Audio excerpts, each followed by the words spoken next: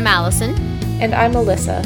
And this is Books Before Liquor, Never Been Sicker, where we reread the books we first read as kids and teens, again now with our adult perspectives. And sometimes with the help of that glorious adult juice we call liquor. First, we want to acknowledge the lands on which we are recording our podcast today. I'm currently recording on the unceded territories of the Coquitlam, Tsleil-Waututh, Katzie, Musqueam, Squamish, Kakite, and Stolo First Nations. And I am currently recording on the lands of the Mississaugas of the Credit, the Anishinaabe, the Chippewa, the Haudenosaunee, and the Wendat people. And I acknowledge that the land I am on is covered by Treaty 13, signed by the Mississaugas of the Credits, and the Williams Treaty, signed with the multiple Mississaugas and Chippewa bands. Today we're discussing To Kill a Mockingbird by Harper Lee. Quick content warning: assault, sexual assault, racism, and some sexism. Obviously, because it's obviously, yeah. So, what are we drinking today? Well, in my mug, because I ran out of clean cups, I am drinking Tequila Mockingbird, which I'm sure that there are variations of this recipe online. I didn't look it up. I just made a tequila drink. Very proud. So I just read on our Google Docs that, and I did not make like the rhyming connection somehow. So it wasn't until you just said it, I was like, oh, I get it. Oh no. Yeah, so it's just tequila, lime, and sparkling water, but it's good. It's good. Nice. Yeah. Yeah. What about you? I was just saying I had like acting class that went over, and then I was like putting in notes, and then I was suddenly like, it's 6:00, we're recording right now. So I'm just straight up drinking whiskey on the rocks. So love that for you. I felt like of what I had, that was the most like southern-ish drink. I don't even know where. Yeah, you can just pretend it's bourbon. Yeah. It is a Scotch whiskey as opposed to bourbon whiskey, but whatever. It's fine. It's fine. I did my best.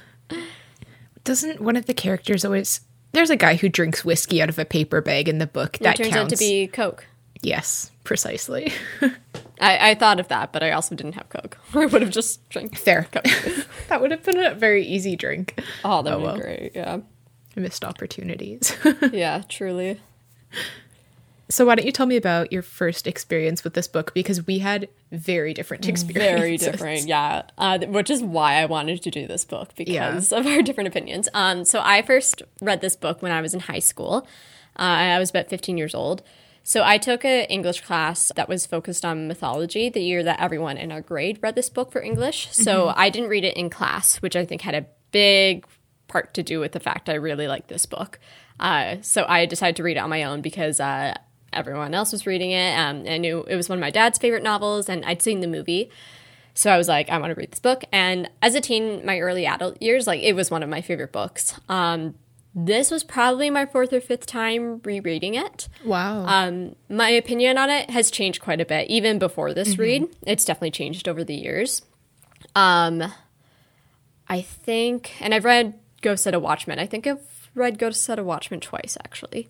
I think I did reread a year or two ago. I want to ask you about that at the end, but maybe we'll save that for Yeah, I have a little some things connecting to it in the notes, but I can talk about it more at the end for sure. Cool. But as a teenager, I would have given this book like a 9 out of 10. Solid. That makes sense. So yeah, I first read this book. Yeah, it was grade 10 English, so I guess we were, 15 or whatever. I don't know how ages work anymore. No. Yeah, and I had a sort of weird experience with the book because my English class that year was trash. It was a nightmare. It was a garbage dumpster fire. It was terrible. There was actually a kid in that class that would light his desk on fire, and the teacher wouldn't notice because she was so out of it. I tell people so many stories about this teacher, and they don't believe me. Yeah, anyway. Like, it's wild. Without disclosing too much information, it was a clusterfuck and it was terrible. Yeah. And I ended up hating everything that we read in that class just because it got ruined for me. And I think we spent almost the whole year on this book as well. So it was dragged out, like, infuriatingly long. And it wasn't a good experience. So I didn't have, like, the most objective opinion of the book, but I think I probably would have given it, like, a 3 out of 10. I know that's an unpopular opinion, but that was just genuinely my experience with the book. Was I hated everything that had to do with it because of the situation that it was in, I think. Yeah. I mean, I will say a lot of ways that, especially in like high school, how books are like read in high school ruins so many books. And I think ruins reading for a lot of people.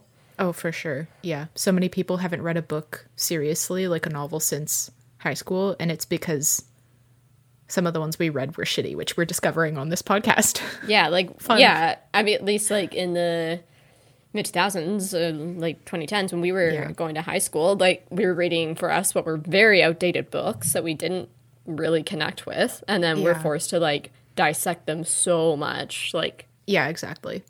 Anyways, that's my little two-piece on the English curriculum in Canada at the moment. Anyways, synopsis of To Kill a Mockingbird. Jean Louise Finch, a.k.a. Scout, reflects on her childhood in Macomb County during the Great Depression and the events that led to her brother's arm being badly broken. In the summers, Scout, her brother Jem, and their friend Dill, who stays in Macomb for the summers, become obsessed with the idea of meeting Boo Radley, a man who lives in the rundown Radley place next door to them and hasn't been seen by anyone in years. They see him as this malevolent phantom and try to lure him out of his house to get a look at him. Boo makes several acts of affection for the kids, like leaving them small gifts in a tree outside his house, but the children never see him. As they grow older and their father, Atticus Finch, learns of their intentions, they move on from their fantasy. Atticus is appointed and agrees to defend Tom Robinson, a young black man accused of raping a young white woman, Mayella Ewell. Ewell? I think it's Ewell. Ewell? Ewell. Let's go with Ewell. And he and the children are taunted by much of the town for this. Scout is tempted to stand up for Atticus and his honor, but he tells her not to. She does, however, inadvertently prevent a lynching by breaking the mob mentality from recognizing and talking to her classmate's father. Scout and Jem sneak into the trial to watch Atticus establish that Mayella and her father Bob Ewell are lying.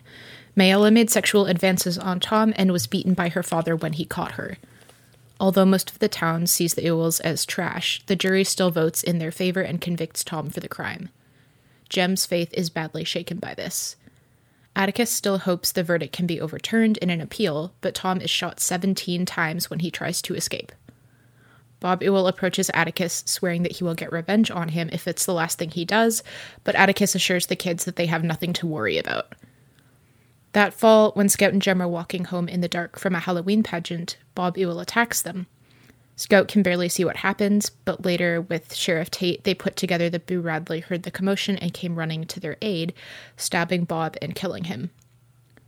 Jem's arm is badly broken, and he's knocked out, but otherwise fine, and Scout is unharmed. Atticus thinks Jem is responsible for Bob's death, but Tate, knowing it was Boo, says that he will report that Bob tripped and fell on his knife. Scout walks Boo home.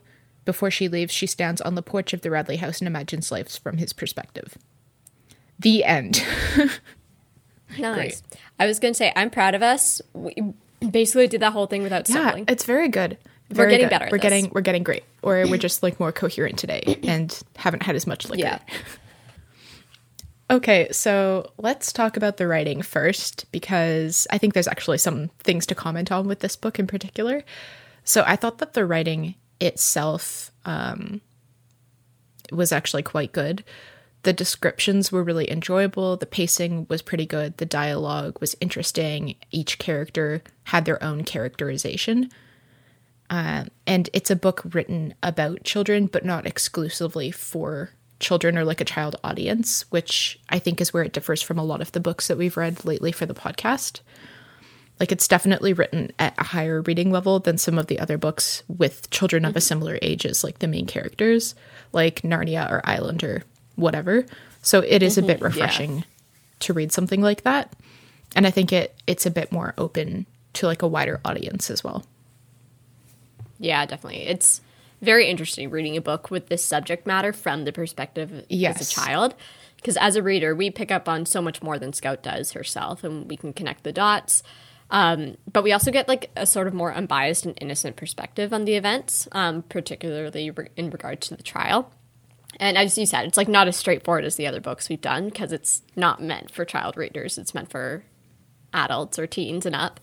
And it was really nice to read something like a bit more mature and complicated, a bit more of a complicated book. Yeah, I have to say. Especially after Little House and the No Plot. Exactly. Yeah, it felt more sophisticated and intentional, I guess, in its writing style. Yeah, definitely. Okay, so right off the bat, I think that we've got to address the racism, like racial injustice that the book is sort of centered around. Mm-hmm. Fair.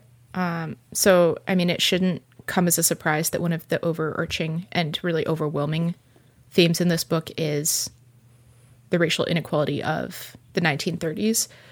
So the main plot follows Tom Robinson's trial from the Finch family's perspective as the children watch how the trial like affects their family and those around them. And the book was published in, I believe, 1960, but so it was published during like still a time of racial segregation in the South, but it takes place, I think, in like 1935-ish. So I think it's 33 yeah, or something 35. like that.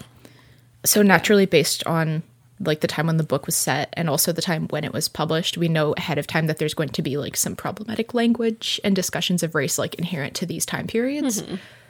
But I have to say, like, the language to a modern reader feels a bit gratuitous in some of the language that comes up.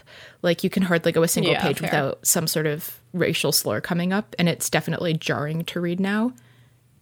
And I think despite the novel intentionally highlighting the racial injustice of the era, the way that the narrator describes and discusses the African-American community of Maycomb breeds is, I think, pretty problematic right now. Although there's a clear sympathy for these characters and the racism that they face, the narrator herself also sort of contributes to and perpetuates harmful stereotypes and also language throughout the novel. We get a fair amount of basically like, it's wrong for white people to take advantage of people of color because they don't know better than to be taken advantage of. And I'm like, no, stop. Yeah. In condemning the racist actions of the white townsfolk, the narrator sort of contributes to the racist portrayal of the people that she's trying to defend. And I think some of that is like inherent in the era, but it's still like troubling to read, I guess, in it from a contemporary perspective.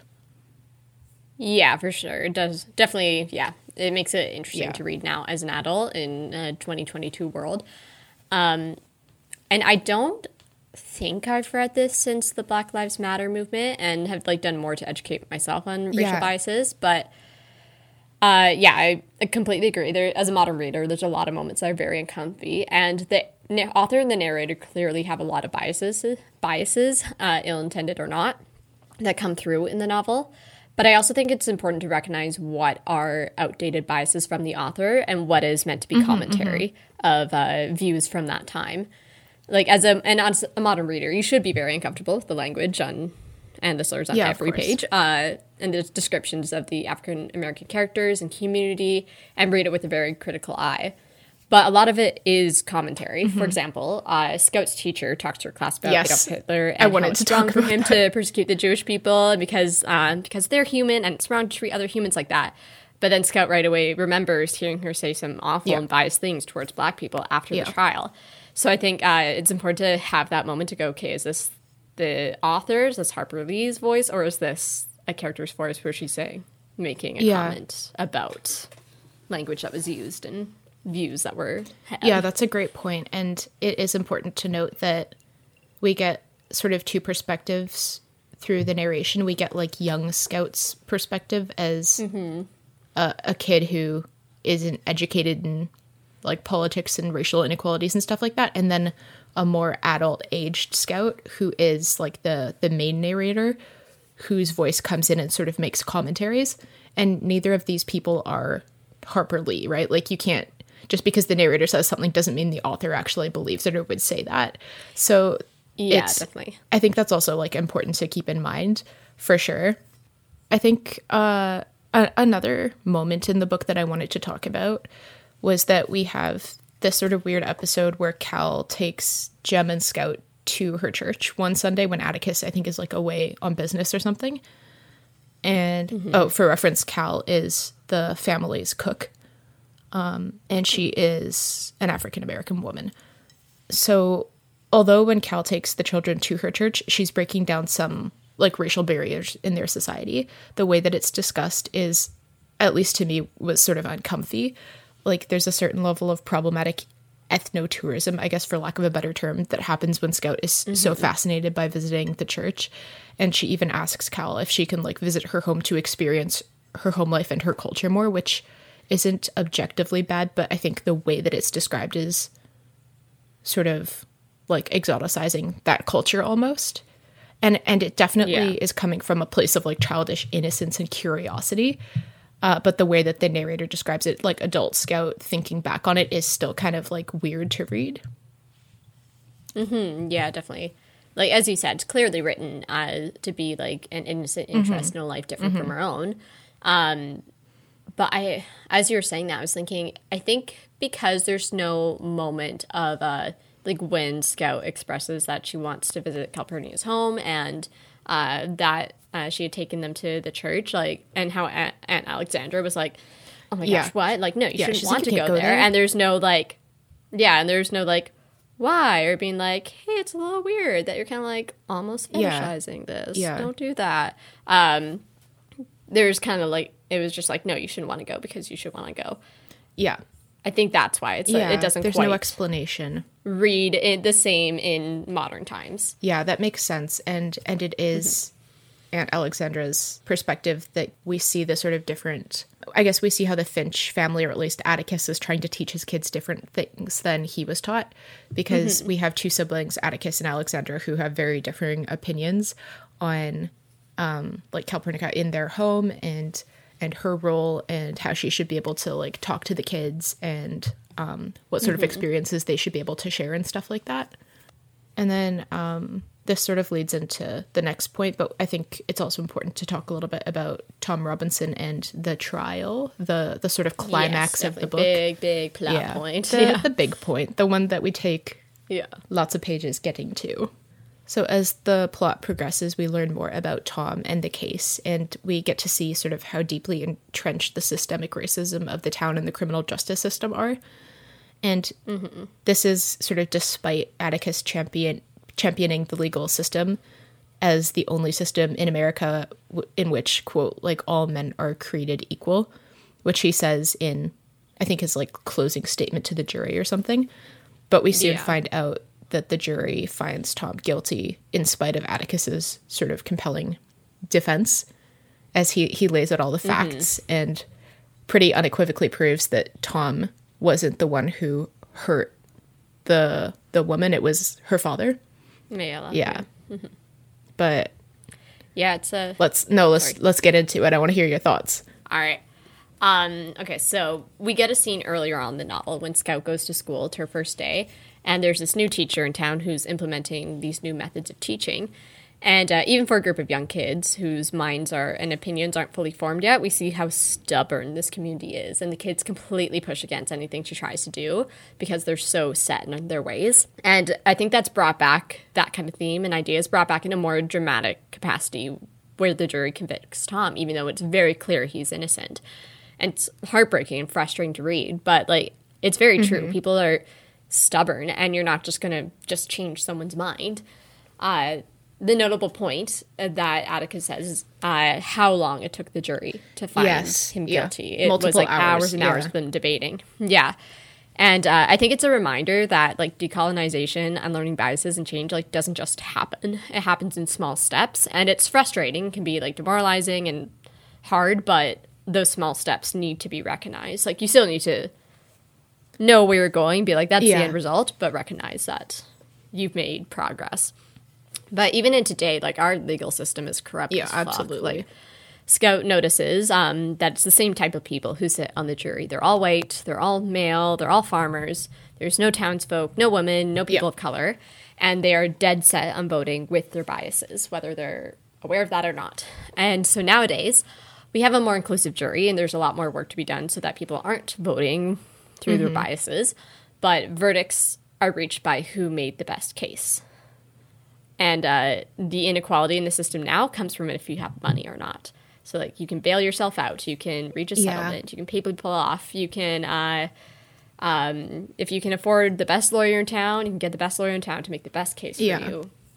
So that's where, like, there's still so much inequality and injustice in our system. It's just kind of, like, shifted a little bit on where that inequality is.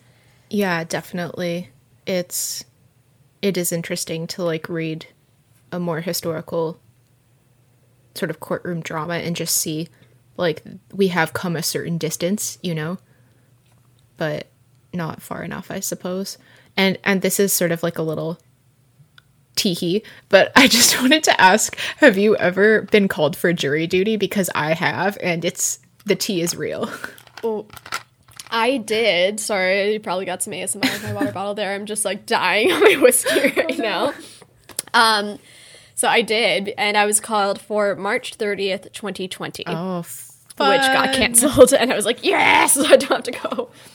Though, actually, my mom has a funny jury duty story. Sorry, I'm a mess right now. Now I'm sitting cross. I'm uncomfy. I'm going to start that again. My mom has a funny jury duty story where maybe, like, sometime in the past year, she got called for jury duty, and, like, she's at a point. She's ready for retirement. And so she was, like, in, like, almost the final round before they, like, finally selected the jury. So she was waiting in a room. They're like, hey, if, like, the people we have aren't, someone's not suitable, then, like, we're going to call on one of you. So they were talking to whoever was there about it. And, like, it was, like, a 2-week murder trial. And he was, like, giving them, like, as much information as they could about it. And my mom was like, oh, my God, I would love to have 2 weeks off of work and sit in on a murder trial. That's where she's at in her life. She did not get selected, but I would have been like, absolutely not. I don't want to do that. Yeah, that's fair. I got a letter from the government in the mail. I guess it was before COVID. It must have been. Yeah, like maybe 3 years ago. And they were like, hey, girl, what you up to? You want to come be on this case that could take a couple of weeks to like 4 months? And I was like, no, bitch, I have things to do. But I couldn't, like, I was answering their questionnaire and none of my reasons were like reasons that I couldn't, like, I would have to actually go to the first sort of, not auditions, but you know what I mean? Like, you gotta go audition to be on the jury. The cat call, yes. The open call. So the date was approaching where I had to go to the courthouse and do this, and I was getting like progressively more and more anxious because I was like, I am just starting grad school, like I have shit to do. I can't afford to take 4 months off to do this. Yeah. Isn't that I feel like being in school is a reason you could be like... Yeah, but it's not one of the ones on the questionnaire that you can get out of. You still have to go to the initial selection process. Oh, and, okay. Anyway, so I was like getting really nervous about it. And then like a week before I was supposed to go to the courthouse, I got another letter saying, JK, lol, it's not happening. But I think that they settled before court. Yeah, but I was like, thank God. But then I was concerned that my name would go back to the top of the pile, but it's been 3 years and I haven't heard anything. So I think my name went to the bottom of the pile again. So I think I'm going to be good for another couple decades, maybe. Yeah, I was just told I could get called again. I don't know. It's funny because my mom's been called like 5 times. My dad's never been called. That's so interesting. So it's so weird. Yeah, the selection process. Every time my mom's been called, she's been pregnant. So yeah, she hasn't been called in... How old is Alec? She hasn't been called in 23 years, I guess. But yeah, I think it happened a couple times that she was pregnant, so she couldn't go. Yeah. Anyway, interesting. Interesting. Jury duty. But while we're talking about Atticus and like the trial and stuff, I did want to briefly bring up one of the issues that has been more recently attributed to this book that wasn't addressed so much before, is that Atticus, like historically in critical readings of the novel, has been represented as like the story's moral compass. Essentially, we're meant to see him as like this heroic sort of moral figure, but because of this portrayal and characterization, we really quickly fall into the like white savior complex, where this dude gets credited with fighting racism, basically. And it's the same as a lot of more recent books have been critiqued for the same thing. Like The Help was really critiqued because it's basically like white people try to solve racism and stuff like that. So it's definitely a more modern reading of the text, but it's very clearly present in this book. Yeah, it's interesting because like obviously you want to showcase like white people also fighting for equality, because you don't want it to be solely a black issue, because then that kind of emphasizes, not that's the wrong word, like this is a black issue. As a white person, I don't need to worry about that. That's not my job. But it's like, no, this is all of our jobs. Like, we all need to do our share to make racism go away. But then the opposite side is like, you don't want to get into white savior territory, because that's also problematic. But I completely agree with you that, but I think he's a very interesting character. I think I mentioned like the Atticus Finch treatment in our last episode. So what I meant by that is that we're meant to like idolize Atticus in a way that the same way that Scout does. As you said, like it turns him into this white savior with a solid moral compass, fighting racism. But in the sequel novel, Ghost at a Watchman, we see that he's not perfect. He has a lot of racial biases that Jean doesn't agree with, and they have like a kind of huge blow-up fight about it. And the reader's not meant to really agree with it. You're meant to be like, whoa, what, Atticus, what are you doing? So our view of him, along with Jean's, like, comes crashing down. And that happens in real life. Like, there comes a point where, in time, when we find out, like, our parents or our idols aren't perfect, we might not agree with everything they believe in, and they've made and will make mistakes. And it's also similar with Dumbledore, I felt. Where he's kind of meant to be this like perfect character. Yes, exactly. And then that all comes crashing down the moment you find out that he's basically raised Harry to die. And I think it's super interesting.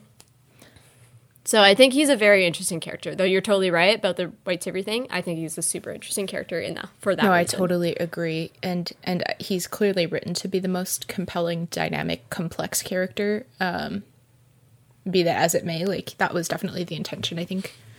And of course, because of that, we're going to read more into everything he says and does. Because he's like the intellectual adult, so he can support that kind of investigation and critique, I guess. You want to have feminist rant time? Yeah, let's do it. Is that time of the day?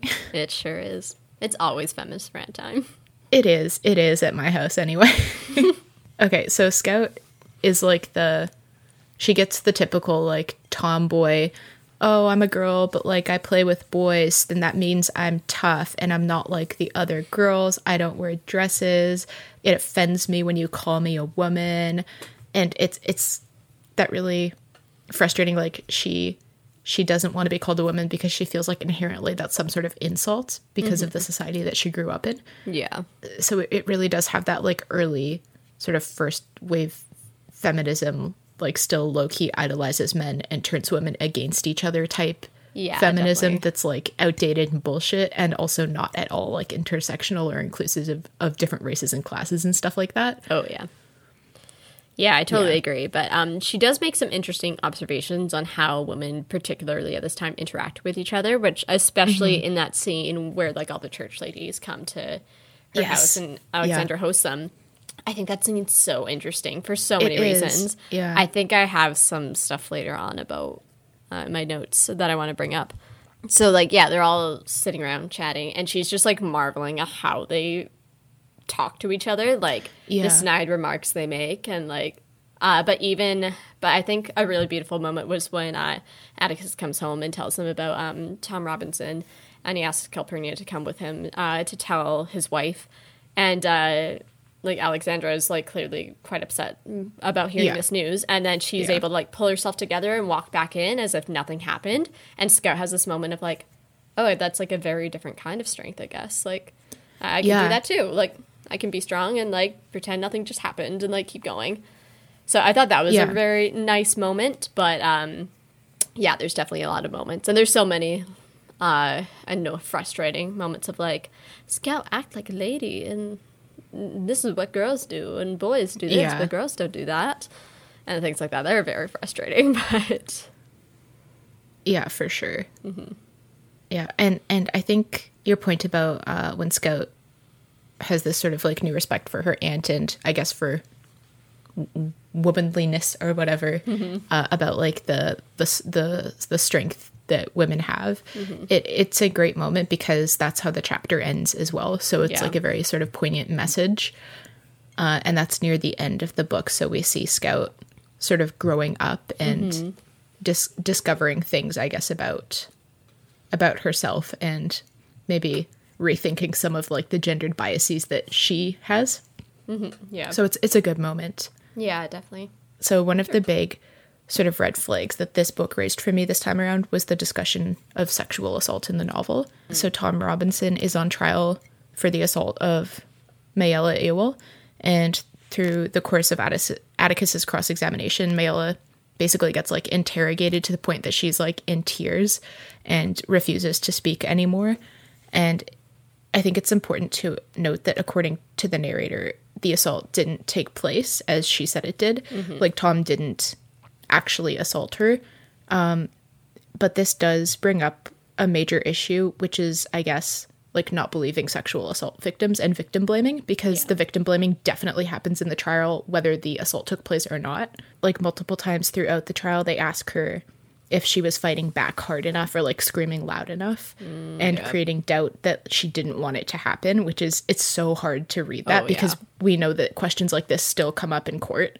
Like, what were you wearing? Oh my God. You know, and stuff like that. Like, oh my God. Did you call for help? Yeah. So it's been 90 years and like similar things are still happening, which just pisses me off. But now the main issue here is that like in this particular plot, Mayella is lying.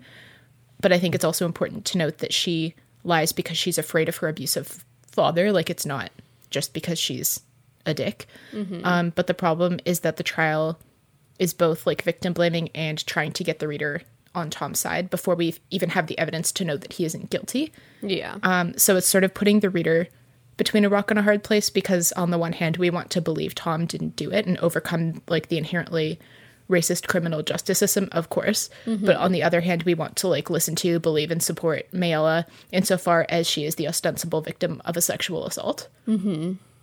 So it's clearly more of like a moral quandary, I guess, for the reader. And I don't really like the message that it puts forward about sexual assaults. Like, can't the book be fighting racism and sexism, or can it only be one? You know, like it's why was the trial about rape? Yeah. I guess that's my question. I know, but yeah, you make it like, I don't know if there is a right answer about like how it could have been brought up, because as you said, like you, like as a modern reader, like we are at a point where we want to believe women and promote believing women until like and believe their stories, because there's such a history of not believing women in sexual assault cases. But also you're like, Tom is clearly innocent, and I want him to be innocent. That's the shitty place that the book puts the reader in. We want to like believe them both. Yeah, and I don't know if there's like a way, like if for someone were to rewrite this novel, I don't know, like how you would make that approachable in a modern day time. I don't know. Yeah, it's just a tricky topic and a tricky situation. Definitely. Yeah. I just wanted to like briefly discuss that before we move on to something else. For sure. So another sort of commentary that we're getting, like that sort of runs parallel to the racism in this book, is the classism. Yeah. So within the white community in Maycomb, there are clearly like stratifications of class, as we see people like the Cunninghams and the Ewells, who are described as white trash, like direct quote from the book, who are so poor that they can't like afford to properly feed or clothe their children. So their kids are like running around barefoot, getting like ringworm or something. And they have like rodents in their hair. Is that what something like that. And I thought it was lice, because she like... So it was either large bugs or rodents or something. There's something about, she saw my mouse, but then, because she makes him go home to clean his hair, and he takes it out, wash his head. Something like that. Yeah. Anyway, so, and then we see, in contrast to that, families like the Finches, who, according to Aunt Alexandra, are like a respectable old family. And despite none of the families in the town being particularly wealthy due to the recession, there's very clearly a distinction in the town, and that the town draws between like the upper and the lower classes. And so the families in the Finches neighborhood are mostly like older white people who are very proud and opinionated about how things should be and like who's worth associating with. So even within, it's not just like a racial divide in the town, there's also clearly an economic divide that is operating here as well. Yeah. And it's something Scout is picking up on, but it's not quite as like clear of a message like to child Scout. Yeah, because for her, she kind of just like takes it as fact. Like, she's just like, oh yeah, the Ewells or the Cunninghams, I forgot. Like she's like, yeah, they just like come to one day of school and then they leave. I think it's the Ewells. Yeah. Who come for the one day and just to make the government happy and then leave. Or like it's the Cunninghams that the teacher tries to give a quarter to so he can buy lunch. Yeah. And she's like... And he won't take it. Yeah, she's like, no, they don't take anything they can't pay back. That's just like how this goes. Yeah. So it is interesting as a reader that we see it all happen and we can make those... it's a moment where we can connect the dots and Scout doesn't as much. Mm-hmm. Because it's not as like a heavy theme in the book. It's still present, but it's not as present as some of the other themes, I think. Yeah. And I think in that particular instance as well, where she's trying to like explain to the teacher why certain politics are operating within the first grade classroom, basically. She's like, well, oh, he's a Cunningham, or oh, he's an Ewell. Like, that's just the way it is. And she thinks this is like a sufficient explanation because that's like what she was taught when she grew up. Like, that's just how things are. Yeah. And it's very much like on a family to family, oh, they live on this side of the dump or they don't. Like, it's a very sort of black and white, like, that's just the way it is type thing. Yeah. But it's also, like the way that she says it is pretty comedic too. Like, there's a lot of comedy in that classroom scene. Oh, yeah. It's a very comedic scene. Yeah, for sure. Yeah, it's like a very funny moment, but there is like a subtle sort of commentary happening as well. Yeah. I know. Classism is so interesting to me because I personally think it's bullshit, but I'm sure a lot of people would agree with me, but... Yeah, absolutely. And it's a theme that we've picked up on in so many of the books that we've read I mean, maybe we weren't expecting. Been a huge theme since like the beginning of time. Like even ancient Rome, like we've always had some kind of person in power, and then they're friends that are also have not as much power but still have a lot of power, and then there's everyone else. So there's always been this great divide of like, I'm better than you, no, like. So it's, like, always been so present in our society. And, like, will it ever not be present? Probably not, unless we go into a full anarchist mode, but... If we all lived in a communist society together. Oh, my God. This is becoming a communist podcast, apparently. I saw this tweet, and it was like, some kid in, like, a school mock election ran as the Communist Party as a joke, and then the school had to make them stop because they were winning. Oh, no. It was so was this in the States? It must have been. It didn't say where. It was just a tweet I saw, but I would assume so. Interesting. Yeah, like, the States have this really weird thing about, like, if the word communism comes up, they immediately shut down. Well, it's from the Cold War. I know it's from the Cold War, but it's like that word means something different now than it did back then. Yeah, and definitely. It's just funny. I don't know. Yeah. Yeah. Anyway. Cool. Classism. So another character that I really wanted to talk about today is Boo Radley. There's lots to be said here. Like, my notes aren't very articulate on I know, this yeah, subject. I was reading it. I was like, what are you trying to do? I just was writing, okay, so it's like agoraphobic, ? Not a people person, ? An official hermit crab, TM, ? Those are some questions, I guess, that I have. And also, like, there's really voyeuristic descriptions of him throughout the novel. Like, the sort of local town myth that the kids all pass around is that he creeps by people's houses and like looks in their windows while they're sleeping and stuff. Like, he's made out to be sort of like a pervert voyeur type person. But then at the very end of the novel, after he saves Scout and Jem, Scout realizes that he's like watching and sort of like becomes more of a watchman figure, sort of like a neighborhood watch guy type thing. And I still think it's creepy that he gives the kids little gifts and stuff, and that he's just, like, watching them play all the time. Like, it's good that he saved them at the end, obviously, but, like, does it explain or justify the creeping? I don't know. Like, I genuinely don't know. Like, I'm opening this up for discussion. So I had a very different take on this. First of all, his whole, like the story of him, like, watching Miss Stephanie through her window. What I got from that was that was made up.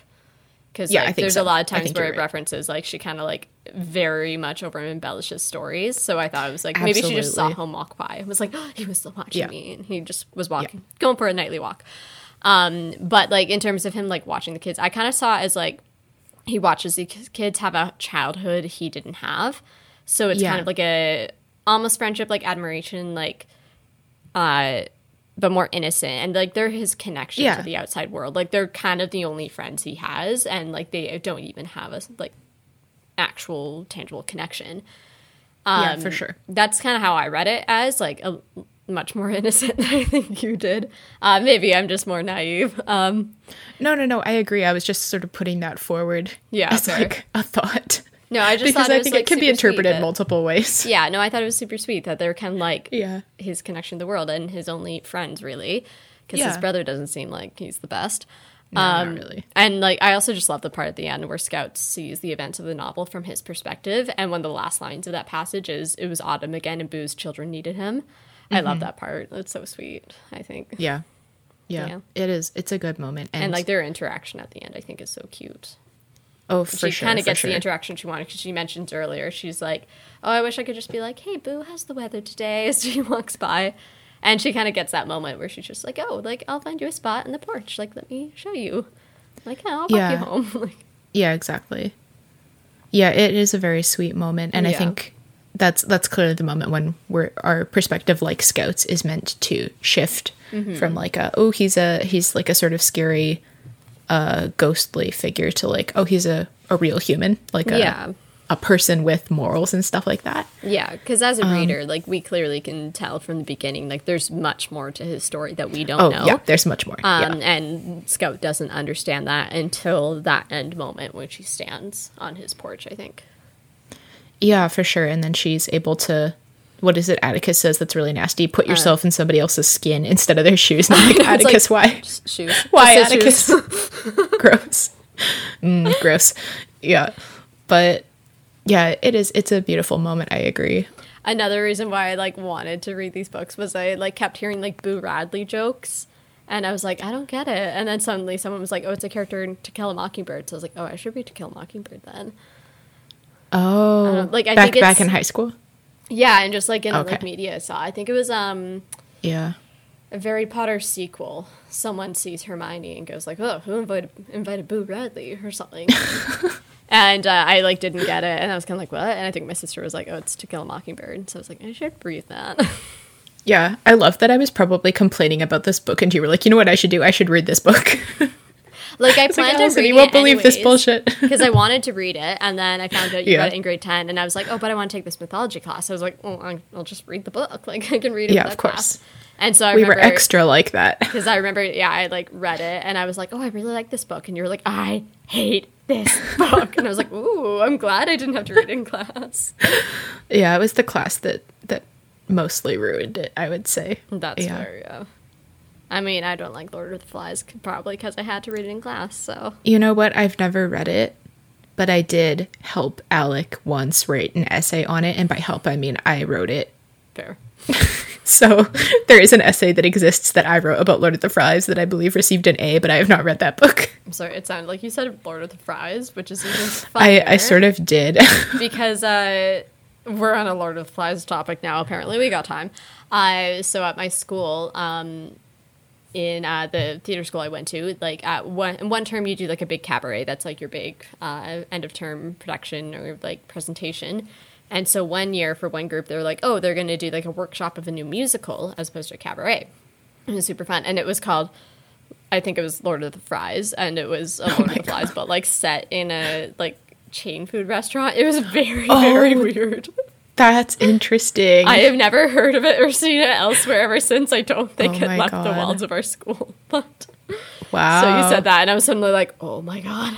I like remembered moments of it. I blocked a lot of it out. Fair. As you do with the weird I was not ass production that you have to do for I school. did watch it, yeah. Oh, good interesting. Times. But reading books in school will ruin it for you.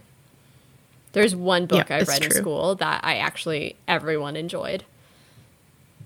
And that was Percy Jackson the Lightning. What was it? Percy Jackson the Lightning Thief. Oh, okay. We read that in grade 12, and that was such a smart idea. We're definitely going to get to Percy Jackson one day, and I will talk about why that was such a brilliant idea to read that in class.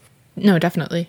Okay, final thoughts. I have some final thoughts. Go for it. Let's hear them. Okay, so there's this really really random plot point we haven't talked about at all yet, where this elderly woman, their neighbor, I can't remember what her name is like very ill, and because of her illness was prescribed morphine by a doctor, and then she becomes addicted to the morphine, and then she's like determined to wean herself off of it before she dies so that she can like die with a clean conscience or something like that. So Jem, because he like smashed up her flowers because she said some racist shit one time about Atticus and stuff, has to like go read to her, and so Scout goes with him because they do things together. Yep. and so they like witness over the course of like a month and a week or something like that her sort of health decline, and then when she passes away at the end, Atticus says, oh yeah, she was like in morphine withdrawal, that's why you were like going there to read to like distract her. And they were like, oh my gosh. And he's like, yeah, she was racist as fuck, but she's the bravest woman I ever knew. And it's just a weird moment. Like, can we talk about it? Yeah, especially because now like we have such a different relationship with morphine, particularly when it comes to someone dying. Yeah, like it's kind of like, okay, just like if you're gonna die anyways, it's like we'll just let them be comfortable for their last few weeks, just up the morphine a little bit. And obviously like it's your choice if you're like, no, I don't want to be addicted to it, I'm gonna, as some people do make that choice. But yeah, it was interesting to see that. I was gonna say, I said in my notes, like I felt like I could connect all of those other like little plot points and like the themes and how they connect to the rest of the book, but that one I'm still working on. Yeah, but I just had the moment. I think it's supposed to connect to her putting herself in someone else's shoes. Because the whole time they're like this mean old woman, and then they have to go read her, and they have no idea what's happening. Like, and she's not even listening, it seems like. And, like, she gets into this weird trance, and they have no idea what's going on. And then afterwards, they find out what was actually happening with her, and it kind of completely changes the perspective of their last month. So I think that's why that plot line is in there. To have that moment of, like, experience something and then seeing it from a completely different lens. For sure. I agree that seems to be the intent, but, like, was it necessary? Because she learns that lesson multiple times anyway. That's true. I think it's to I don't know, it just felt out of place to me, I guess. It's just to reiterate it. So that by the end, like, I don't know, it's not as, like, she suddenly is like, oh, I know how to do this now. It's like she's had to do this several times, and she's, like, it's, like, almost natural for her to take a moment and be like, oh, yeah, this is what booze life must be like. I don't know. Those are my thoughts now. I'm going to leave it there. No, I agree. I think that makes sense. Yeah. Yeah, and one other thing that I did want to bring up is that there are, like, quite a few comedic scenes and funny things worth mentioning as well in the book. Like, there are some really funny, nice moments that happen to break up the, like, high drama and really complex, dark topics that this book tackles. So I think most things involving Dill basically were comedic. Like, for example, when he hides under Scout's bed and she thinks that she stepped on like a snake.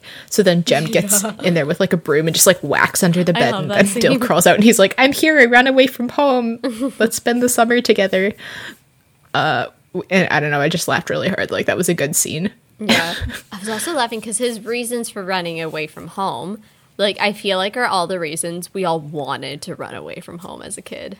Yeah, for sure. We're all like, my mom and dad don't love me enough. And it was like, no, they do. They just have their own lives and sometimes need quiet time. Like, exactly. They don't want to entertain you all the time. Yeah, like, sometimes you gotta do your own thing. And I don't know. I just found the whole scene so funny. Yeah, it's very good. And, like, because he exaggerates about everything, Scout's always like, okay, so he said this, what probably happened is this. He was in a circus. Like, he probably just walked to the train station. Yeah, exactly. Because he says, like, oh yeah, my dad, like, chained me to the wall, and then, like, my neighbor got me out, and then I, like, joined a circus and started washing a camel, and then, like, I walked 12 miles to get to this town across a river or something like that. And they're like, okay, what actually happened? Like, all right. He stole money from his mom and, like, hopped on a train. Yeah, so yeah. But anyway, just comedic moments. And also how when Scout is like 8 and Dill is 9, he's like, yeah, we're gonna get married. And then, like, a year later he's like, we're still engaged, don't worry about it. I like remember just little kid things. Yeah, debating at like 6 years old over who was gonna marry who in our grade 1 class. Oh my god. Yeah. you know who. There's one guy we were both fighting over. You called him, so I was like, okay. I got dibs. Yeah, you got dibs. I got dibs. Yeah. What can I say? I don't think either of us talked to either of them. I don't remember who the other guy was that I apparently was going to marry. Oh, I do remember, but I will not say his name on the podcast. Tell me after. I fully forget who it was. Oh, I remember. Yep. I personally loved how appalled everyone was to Dill claiming he and Jem were playing strip poker. Yes. It's just a very funny moment. Like, that is the worst thing possible. It's the worst thing you could have possibly done. It but not because me, of the stripping, because of the playing cards. They're not allowed to play cards. Yeah, they were playing with matches, so that's like a step down. So slightly less terrible. They're like, okay, we can't get too mad at you. But it reminds me of Trouble from the Music Man. Oh, you got trouble right here in River City. It just reminded me of that little song. But also after reading that bit, I was watching the Lindsay Lohan version of The Parent Trap where they're all playing poker against each other. And like the grandfather even gifts Annie cards to play poker at camp. Just, times have changed. Absolutely. Yeah. Yeah. And then there's one instance where Jem is teaching Dill how to swim at the river, and they're like, Scout, you can't come because we're gonna swim naked. And she's like, okay, I guess that's fine. Just abandon me. All right. They're like, you can't come. Let's go. Like, okay, what a mood. Yeah. And one last thing is just Scout being dressed as a ham for the Halloween pageant. Like, first of all, what Halloween pageant involved a character that was a ham? I know. Like there's something about like the agriculture of the land. Yeah, but it's just like ham. She has this giant like chicken wire paper mache type construction over her head so that she can't see anything, and she's just dressed like a ham. Oh, it's so good. It's so good. Like, what a visual. I just really like that. That's all. And like the movie is so funny because like it goes down to her knees, so she's just like a big ball of brown stuff. It's so funny. I love it. Oh but we all had that school thing where we had to dress up in something. Yeah, for sure. I remember we did. Actually, ours wasn't too bad. We did that somewhere over the rainbow thing. I think we were stars or clouds or something. Yeah. And just held that. That wasn't too bad. That was pretty tame. Grade 1, Mrs. Keitel's class. Iconic era. Remember she had a piano in her room. We would like sing songs. And a record player. Yeah. I remember she started teaching us Do Re Mi, and I obviously knew the song because I'd seen Sound of Music 100 times. Clearly. And so she starts playing it, and I start singing it, and all the kids look at me, and they're like, you know the song? And I was like, you don't? Anyways, she also played Baby Beluga when we worked. I was going to say Baby Beluga was the iconic moment of that year. That was like the soundtrack of grade 1. Oh, yeah. Yeah, Baby for sure. Beluga. Anyways, enough about, we've gone so many tangents. Shall we jump into our adult rating of the book? Yeah, let's get into it. I guess current rating, not so much adult rating. Yeah, adult is a relative term. Yeah, fair. Yeah, I definitely had like a very different rereading experience than I did when I was 15 in class. And like, I definitely also took different things away from the book. I enjoyed reading the book a lot more this time around. Like, it was a less unpleasant experience to read it for the podcast than it was for that class, for sure. And I was able to appreciate things like the writing and like the historical interest more as well. But I also had like different issues with the book. Yeah. So of course there will be issues with a book written 62 years ago. So I was like expecting it to raise some flags, and you know, which we talked about, especially pertaining to like racism and the trial. But for those reasons, I think I'm gonna give the book maybe like a 6.5 out of 10. Like, it's worth reading, but it's also worth being critical of. I think that's where I'm at. Yeah, I totally agree with that. It's worth a read. I think it's still an important book, but there's a lot to note and be critical of. But I think I'll always enjoy this book. Like, it's just one of those books that'll always hit a soft spot for me. With Harry Potter, each time I read it, I find more layers of problematic content. I'm still always going to enjoy it. It's always going to be a big part of my reading journey. But it's like I can... Like with Atticus Finch, I can now recognize it is not perfect. Absolutely. Bringing it back. So I love that. We've come full circle. What? So I'm going to say 7 out of 10 for me. Totally fair. Yeah. We're close. That's good. I'm like kind of surprised, actually. I had a feeling you would have a very different time reading this, which is why I wanted to do it. Absolutely. Get you on my side. All right, well, join us next time as we read The Amazing Days of Abby Hayes by Anne Mazer. This has been Books Before Liquor, Never Been Sicker. Thanks for tuning in. Check us out on Instagram and Facebook at Books Before Liquor and Twitter at BooksBLPodcast.